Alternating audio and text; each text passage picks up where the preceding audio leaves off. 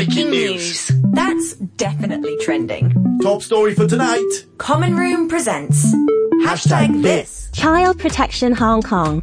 What comes to mind and what do you feel with the mention of this topic? Can you recall a time when you felt scared or unsafe? Or have you ever felt unheard or misunderstood? Were you able to express your needs and boundaries? Or have you ever witnessed a mistreatment of others, especially children? Our children's safety should never be compromised. We all desire to feel loved and cherished, yet sometimes hurt starts very small, from a desire for an unattainable, or a feeling of fear or inadequacy, or simply as a result of urgency for a shortcut solution, which may lead to the formation of a bad thought, possibly the use of hurtful words, and in the worst case to a hurtful action. Some of you may have heard about the proposed mandatory reporting of child abuse bill.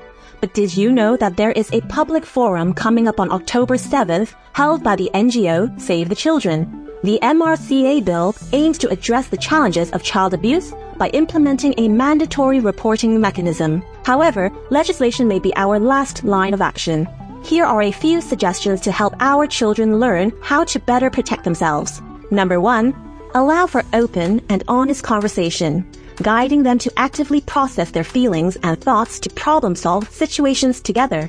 Children may often fear speaking up out of the protection of others. They may be afraid of hurting their friends, teachers, or even parents' feelings and unsure of what the repercussions could be for the abuser. Number 2. Teach body autonomy. Help children understand their right to say no to unwanted touch. Encourage them to trust their instincts and speak up when uncomfortable. Number 3. Educate about healthy boundaries. Teach our children the importance of setting boundaries and respecting others. Number 4. Encourage seeking help. Let children know it's okay to ask for help and where to find it. Stay tuned for this coming Thursday as we will dive deeper into the topic of friendships, relationships, how to handle bullying, and finding compassion. You may also join in the conversation to share your thoughts and ideas for protecting our children, tagging us at Common Room Radio and #Child Protection Hong Kong.